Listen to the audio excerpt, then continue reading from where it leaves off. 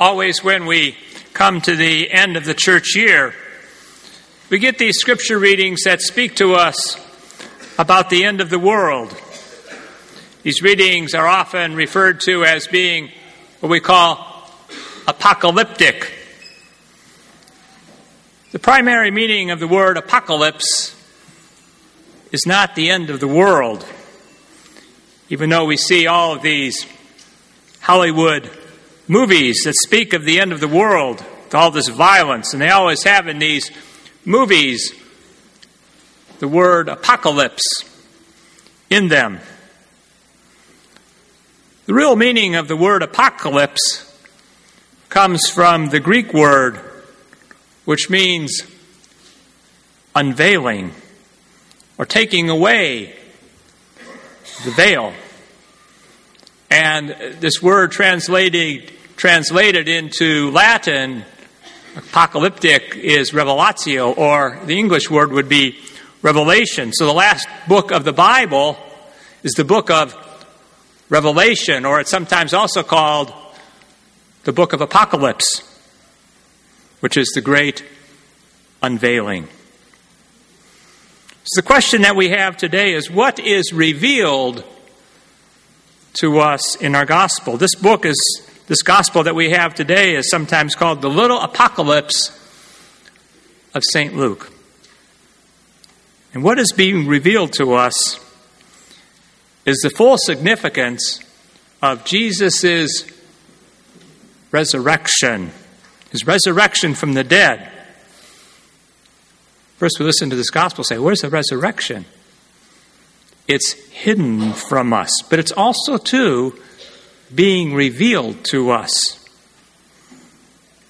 This is a theme that keeps coming to us all during this whole month of November, which is a focus, of course, the month of November on the dead.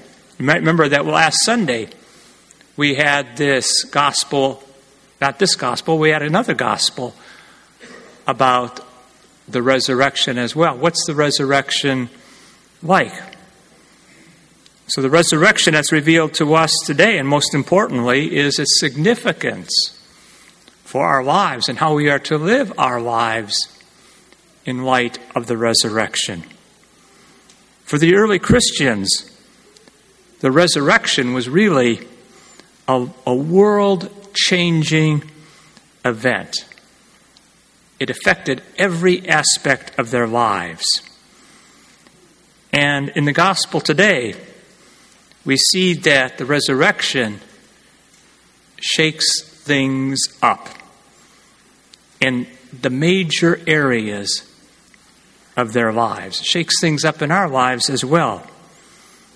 You know, right now, there is a lot of attention that's being given this week to the 50th anniversary of the assassination of JFK and how that has changed the course of history of the United States in the last 50 years.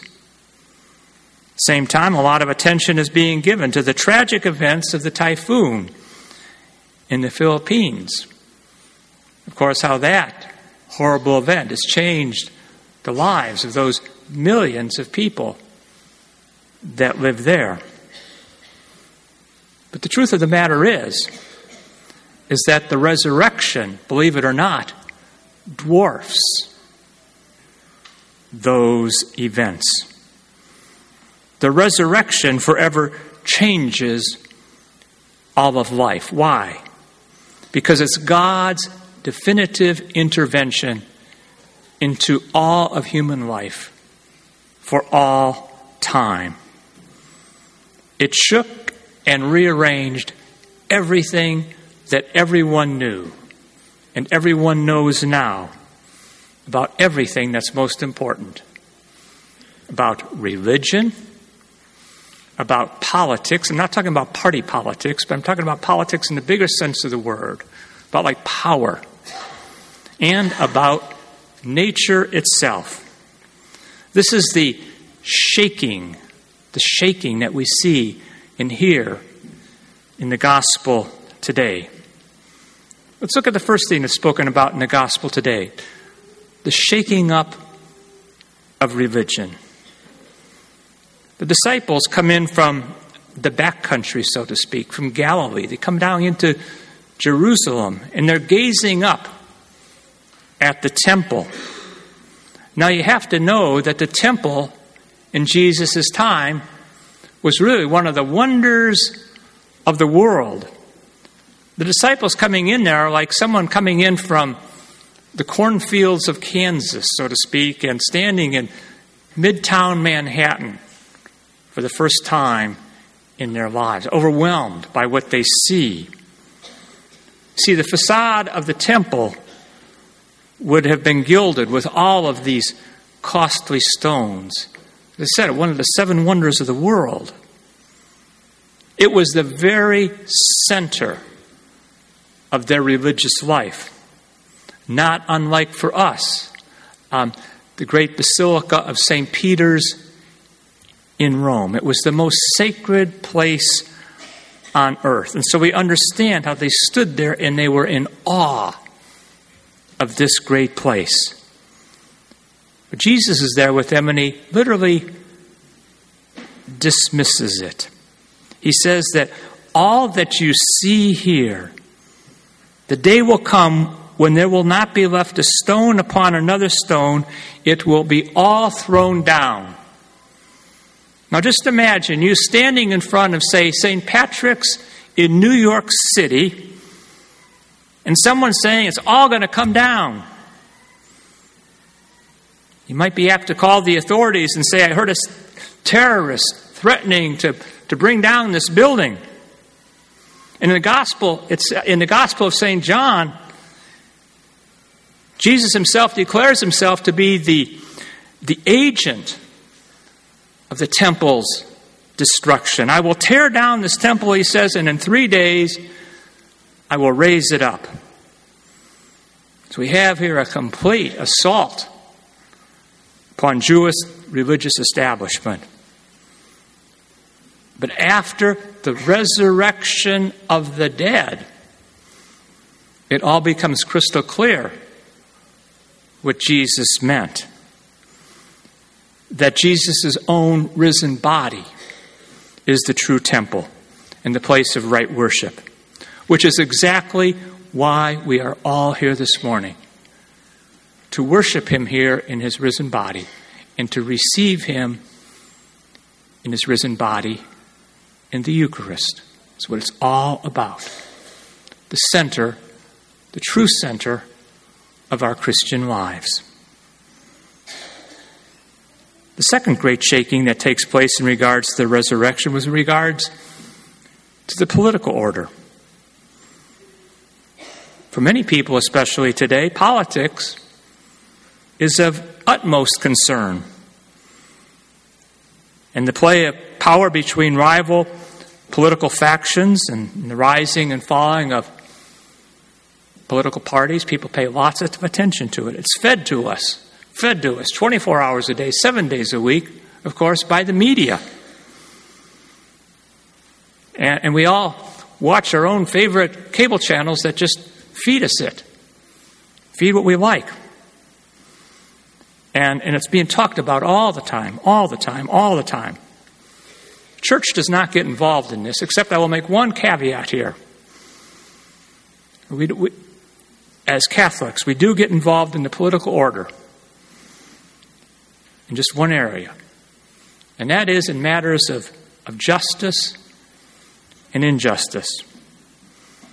Because in the world of politics, justice often does get trampled upon. And that's when we do get involved. But also in the world of politics, and this is looking at it in a bigger area, bigger realm. Politics is oftentimes about world powers. And that's the way Jesus is talking about it today. Standing in the world.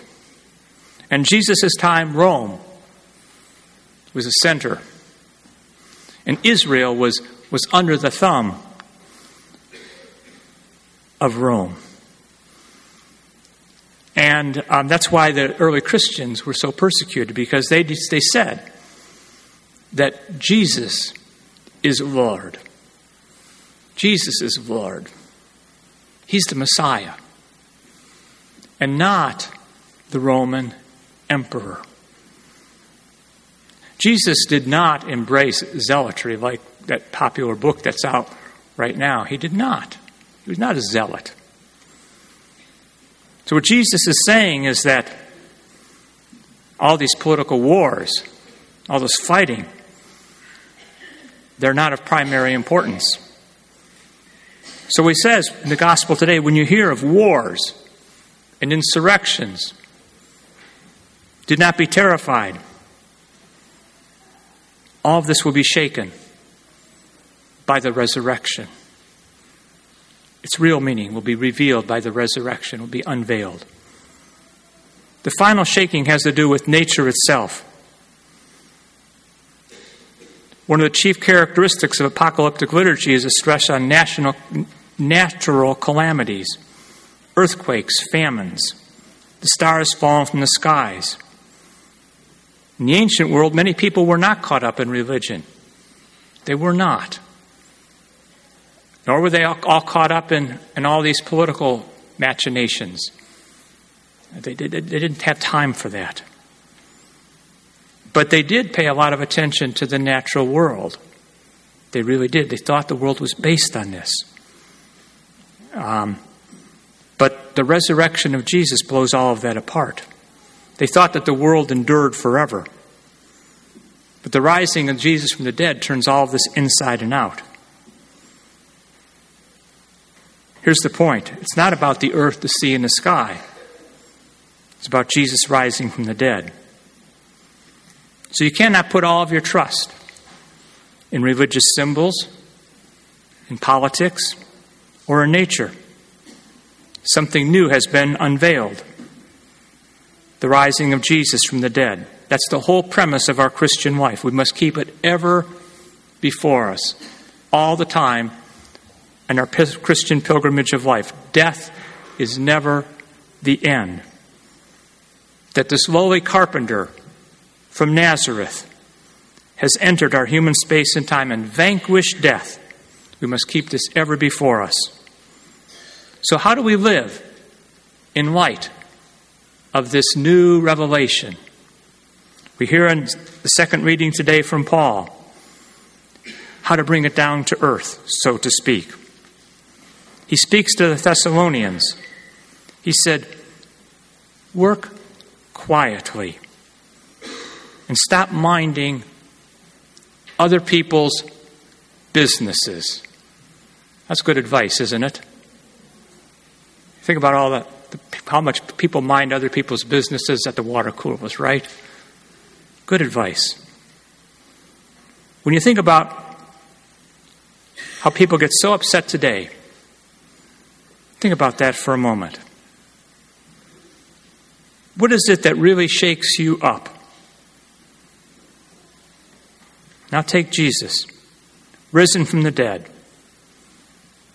And as Paul says, quietly get to work. Now as a diligent member of the body of Christ, whom we are. This is the great truth that is unveiled for us this day.